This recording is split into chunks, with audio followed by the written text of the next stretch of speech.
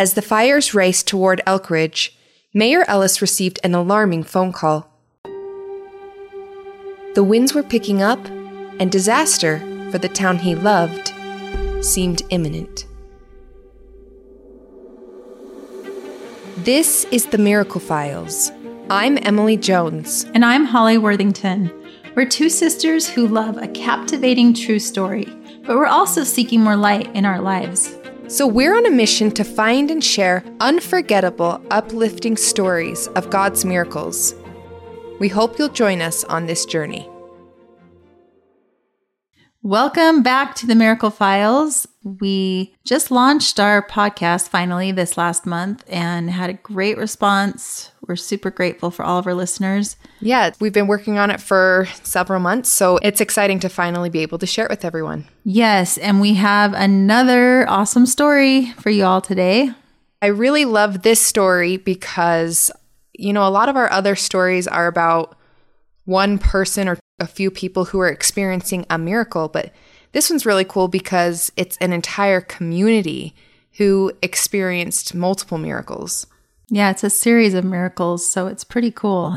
And before we begin, a tip that we got from one of our listeners is that if you listen to the podcast sped up, it really takes away from the emotion, it makes the music sound funny. So we think you'll have a better listening experience if you listen at the regular speed. Yeah, I speed them up myself sometimes when I listen to podcasts. However, our podcast is a little different than a lot of podcasts. We do a lot of editing so that we can make this an experience, not just a straight interview. Okay, so Holly, tell us a little bit about the story we're going to be hearing today. This story is about a little town in Utah called Elk Ridge, where miracles took place. And we could have interviewed any one of the residents there, and they probably would have had stories about the miracles that took place during this experience. Mm-hmm. But these three people that we interviewed have incredible stories, and we hope you'll enjoy. It was a small thunderstorm, yet that was all it took in an extreme drought year. On August 24th, 2018, lightning shot down from the sky and ignited a single tree near Bald Mountain, Utah. The fire was small enough that the fire management team decided it would likely put itself out. Meanwhile, over the next week, the National Weather Service issued red flag warning after red flag warning. This meant that the area was expected to have dry conditions, very warm temperatures, and strong winds. A perfect combination for fire danger. And then, on September 6th, across the mountain range near a place called Pole Creek, another small thunderstorm erupted, and another bolt of lightning struck. This time, the Pole Creek fire was ignited. Two small fires burned across the mountains from each other, seemingly innocent. They were just small enough that the fire managers weren't concerned. They knew fires were less likely to grow after August. The fires were remote enough that there seemed to be little risk to human life or structures. Meanwhile, the sleepy town of Elk Ridge lay north, just over the mountain range. Life for its residents carried on as usual, as they were completely unaware of any impending danger. And then, before the Forest Service knew it, the Bald Mountain fire had spread to over 6,000 acres, just 9 miles south of Elk Ridge. The Pole Creek and Bald Mountain fires were also heading straight for each other. That's when Elk Ridge Mayor Ty Ellis got a startling phone call. As a mayor at that time, I was at work, and I got a phone call, and they said, "Hey, did you know that they're evacuating the city?" And I'm like, "No, they're not doing that. I've not heard anything about it." So I'm like, I better rush home. So I left work, rushed home. And by the time I got home, the fire was approaching 6 miles from the city. 6 miles away. And the wind had picked up, driving the fire straight towards Elk Ridge. The mandatory evacuation order went out. And at the time, we have 1,000 homes in the city. And really, we only have 2 ways out of the city. So you can imagine you don't have much time.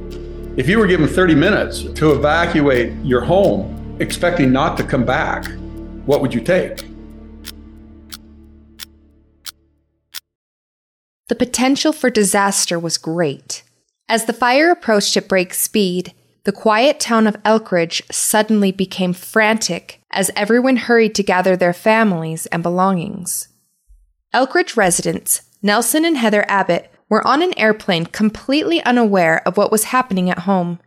The Abbotts were longtime residents of Elk Ridge and members of the volunteer EMT and firefighting teams. Before they headed out of town, Nelson had checked with his firefighting friends to make sure the fire wasn't a danger. After all, they were leaving their 18-year-old daughter to watch her 2 younger siblings, along with chickens, a rabbit, and 2 dogs. Before the Abbotts left, everyone felt confident that the fire was far enough away that it wouldn't threaten Elk Ridge. No one anticipated how drastically all of that would change, or how quickly the Abbotts would receive shocking news. When we landed in Chicago, we had a connecting flight from Chicago to Maryland. And when we got off the plane, turned our phones back on, and they went crazy. The Abbotts were stunned to learn that the fire was now approaching Elk Ridge. They felt completely helpless, knowing their children were being forced to evacuate all by themselves.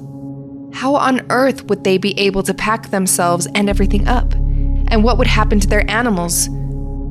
Our son was 16 but did not have his driver's license yet. He had a learner's permit. I called him, and the first thing he said is, "Mom, don't get mad." I was like, what on earth? He's like, "It's okay. I looked online. If it's an emergency, I can drive by myself." He and my daughter Morgan had packed up everything that they deemed was important into the truck and a Durango and had evacuated the house. They had found places for our chickens and the rabbit and the pigeons. And they had the dogs with them. Yeah, for 3 kids, 18 and younger. They did pretty well. We were very proud of them. Mayor Ellis's wife was not home when the evacuation took place, so the mayor had to make his own hard decisions about what to take and what to leave behind. For insurance purposes, he videoed his home quickly, then packed up as much of his departed parents' artwork as he and his granddaughter could and evacuated, believing he would never see his home again. Despite the destructive fire racing closer to the town of Elk Ridge, that was also the moment when small miracles started happening. Sometimes miracles are flashy and dramatic. Sometimes miracles look like a lot of people who just love and care for one another. The Red Cross showed up at the Salem Hills High School, and they never had one person have to use their services because the whole community around us just absorbed us. They just took everybody in. We had people at the elementary schools. We had a few people at the high schools. We had people in fields wherever they could park a trailer, and extension cords running from homes, and people using their bathrooms. And, you can just imagine, here we got 5,000 people leaving Elk Ridge, and not a single one of them had to use Red Cross services. So that was pretty amazing. And as I went to a number of meetings, they were like, that just doesn't happen. We just don't see that kind of thing happen. So right then, I realized that there's more going on here than what meets the eye.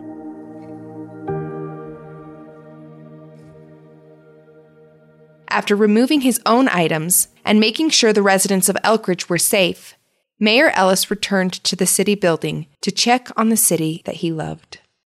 That night, I'm standing outside the city building. I'm looking at the flag just streaming south hot wind. The fire went from 6 miles to 4 miles to 2 miles. And I'm like, this is going to be it right here. The incident team, they basically told us that night that the fire will come into Elk Ridge and they can't guarantee what will be left. The residents of Elk Ridge found themselves scattered from city to city. They went to bed fearful, heartbroken, knowing their homes likely wouldn't last the night, yet desperately praying for a miracle. The Abbotts, still stuck in Maryland, were no different, though they tried to be as optimistic as possible. I'd gotten a text from a friend of both Heather and I. He was one of my trainers when I went through fire school, and he had convinced his fire chief to bring one of their engines down here and had stationed near our home to try and provide structured fire protection, which meant a lot to us. But we went to bed dreaming about how we would rebuild our home. We were pretty sure it wasn't going to make it. We thought the community would be wiped off the map. I mean, we'd seen it happen before in other communities, and we fully expected that to happen. You know, honestly, it was very hard to know what our kids were dealing with and not be there to help them. Yeah, there were a lot of prayers that were offered just for the safety of our children, the safety of our friends who were fighting the fire. We should have been home, but we weren't. We weren't able to help them and to support them in whatever way we could. The whole community joined together in praying for Elk Ridge. With the fire now as close as a half-mile away, everyone expected to find absolute devastation in the morning. And that's how the story should have ended, except it didn't, because something unexplainable happened. Well, that night, we're all just watching the trees just igniting on fire. And you can hear them just almost explode. And those winds just kept blowing. And the fire got right to the edge of this mountain. It's about a half a mile south of Elk Ridge city boundaries. And just stopped right there. And it went south and kind of back up and behind this mountain, burned the whole entire backside of that mountain and down into the canyon on the left side of it. No one could explain why the fire suddenly turned south and was now heading east. The winds were still blowing north towards Elk Ridge. Mayor Ellis stayed long into the night. Though the fire had turned, he was still afraid to see what would be left of Elk Ridge the next morning. When daylight hit, I got in my car and I wanted to see what had happened. When a fire is being pushed by winds like that, you'll have what they call spotting, where the ashes will get caught up into the wind, right? And they'll be pushed well in front of the fire and they'll start spot fires. Well, when I got up that morning and I was driving up towards this mountain right here to the south of us, and fully expecting a bunch of spot fires in the city and whatnot. Unbelievable. I couldn't find a single place where the fire had spotted in all of Elk Ridge. And it was crazy that nothing had happened. In fact, the incident team leaders, they were saying they've never seen it before. They would have never have guessed that that could have possibly happened, that the fire would have stopped in its tracks and basically changed 90-degree direction, even though the wind's still blowing, and go east and behind that mountain and spare Elk Ridge City. When the Abbotts woke up the next morning, they fully expected to hear that their home was lost, but were overcome with emotion at the news they received. Got the next morning and I had a text from our friend, and he'd taken a picture of the flags in my front yard with a simple caption, "The flag is still there." The reports that we were getting from other firefighter friends were nothing short of a miracle of what happened there.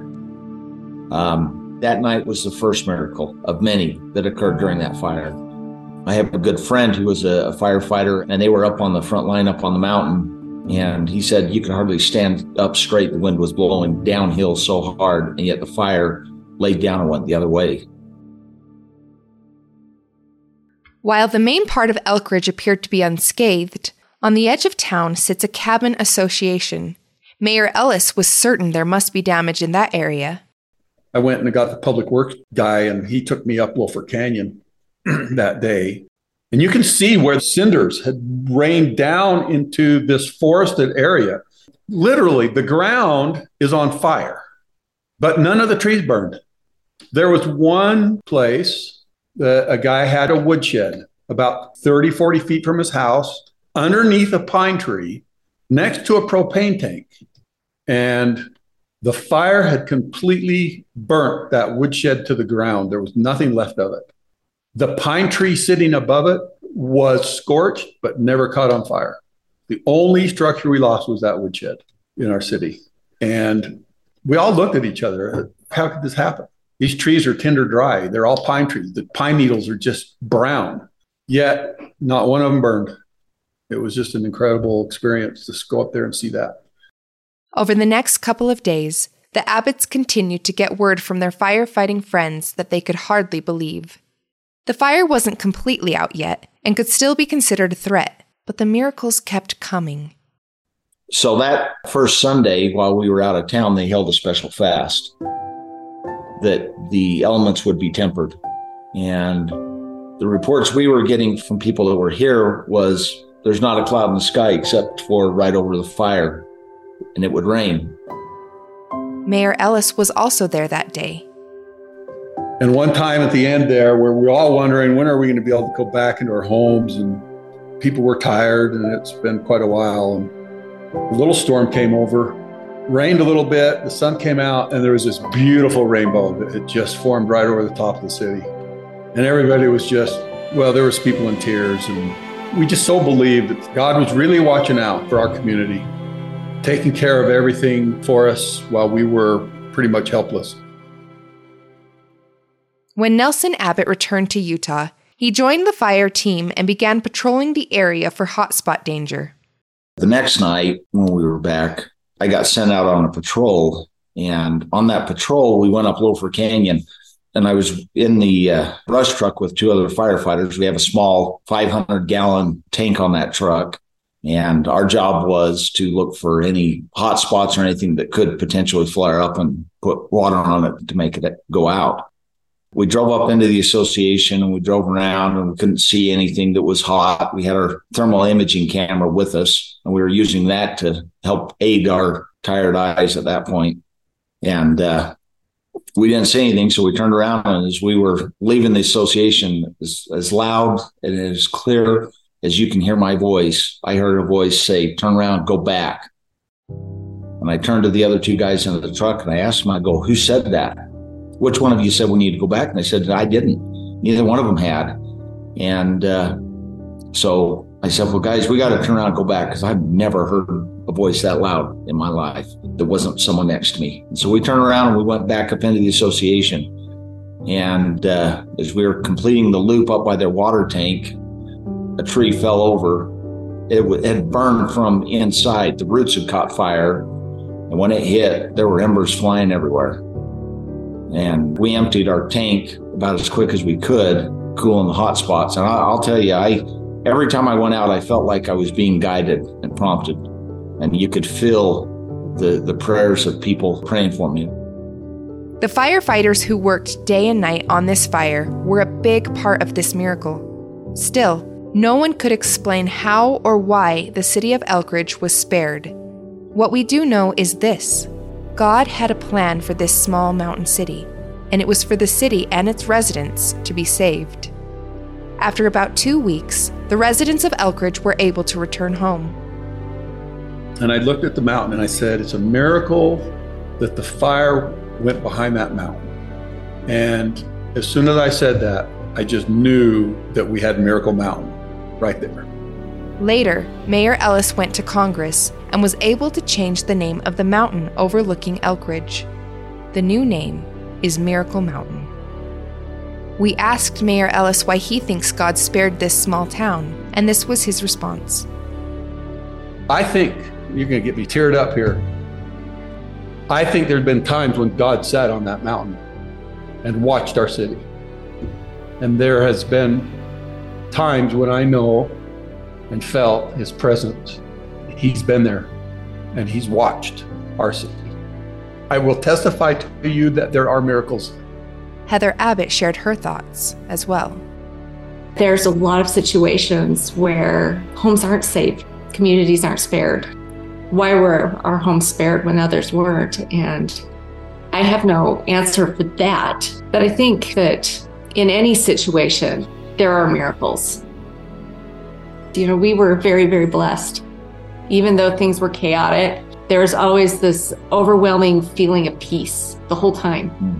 I know a lot of that was because of the peace that Christ gives. And, you know, even if we lost everything, the things that were the most important were our family and knowledge that Christ knew what we were going through. And he was there. He was aware of our kids that were alone and struggling. He was aware of us that were away and struggling. He was aware of every one of us.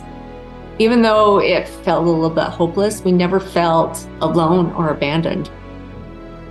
Whatever the reason this city was spared, Miracle Mountain stands today as a reminder to all who live and visit there that God does exist and His miracles have not ceased. Miracles are God's way of reminding us that we're not alone and that He's there for us and that He loves us. And in any situation that you're in, whether it's a catastrophic fire or just the everyday trials of life, those miracles are there in different forms. And the more that you look for them, the more that you will notice them. This story was really impactful to me because I really relate with Heather and Nelson, thinking about being away from your children and having them go through some traumatic event like this. Yeah, I can't even imagine. I've left my older kids and gosh, that would have been so scary to have them facing something like that. You never think something like that is going to happen when you leave your kids at home. I know. I imagine this is one of the first, if not the first times that they left their children alone because their daughter was finally 18, finally old enough. She's an adult. And they leave thinking everything's fine. And it's kind of like your worst nightmare. Totally. It sounds like their kids handled it so well, though. It sounds like the whole city handled it really well. The responsibility of these kids to have to decide what to take and what to leave. Mm-hmm. I mean, I don't know. What would you take if you only have 30 minutes? I don't know. This story has really made me think about that. And of course, I would want to take photographs. That's the first thing that comes to my mind. Irreplaceable things. But yeah, I thought about, obviously, I'd want to grab my dog, obviously, my family. Yeah. But it would be really hard to choose, because you really wouldn't have time to go through a lot of things. Yeah. This was funny. It reminded me of an experience that we had the other night. We were playing a newlywed game. And the question was, if your house was on fire and you had time to grab only one thing, what would you grab? And I said the kids, and Christian said the motorcycle. And I was like, are you kidding me? Well, to be fair, he said the kids are not an item and they can get themselves out. But I was like, hey, the motorcycle's not that important. And the dog's going to die. I didn't even think about the dog, actually. Sorry, Milo. The dog's included with the kids. Yeah, of course. I meant he is one of my kids. Anyway, I don't know what I would have done. I really don't. I don't know what I would have done either. And you know what else I thought was crazy was the tree that burned from the inside. I guess this is actually a common thing that happens, but I wouldn't have thought that a tree would be burning from the roots. Just crazy. Yeah, there were so many things that happened, and I don't know why this community was protected the way it was, but clearly there's a reason. Yeah, I love what Heather said at the end, that if you look for the miracles, you will see them. I think it's so cool that the Red Cross came in and literally had nothing to do. I know. I'm really inspired by all the people who just jumped in and were willing to help love other people. And I've been to the community of Elk Ridge, and I've been to the city building and seen pictures of the fires that were on the mountains there on the walls. It's crazy how close it got to the city. When you see the pictures of it, wow. I mean, it's just so crazy. Yeah. They must have been so scared. It would be terrifying. Mm-hmm. There's even a picture of the rainbow that they saw that day. And we have that up on our Patreon if you want to take a look at it. But it's just amazing, the little signs that God sends us to let us know that He's there and He's looking out for us. Thank you for joining us. If you have a miracle to share, contact us at themiraclefiles.com or find us on Facebook. We'll post new episodes on the first day of each month. And if you enjoyed this podcast, please share it and leave us a review. Join us next time as we discover more of God's miracles. And don't forget to look for His light in your own lives. If you'd like to support us on Patreon so we can produce more episodes like this, go to patreon.com/The Miracle Files. You'll get exclusive access to photos, videos, articles, and other content you won't find anywhere else. We'll also have live chats, and we'd love to interact with you there. Thank you so much for your support.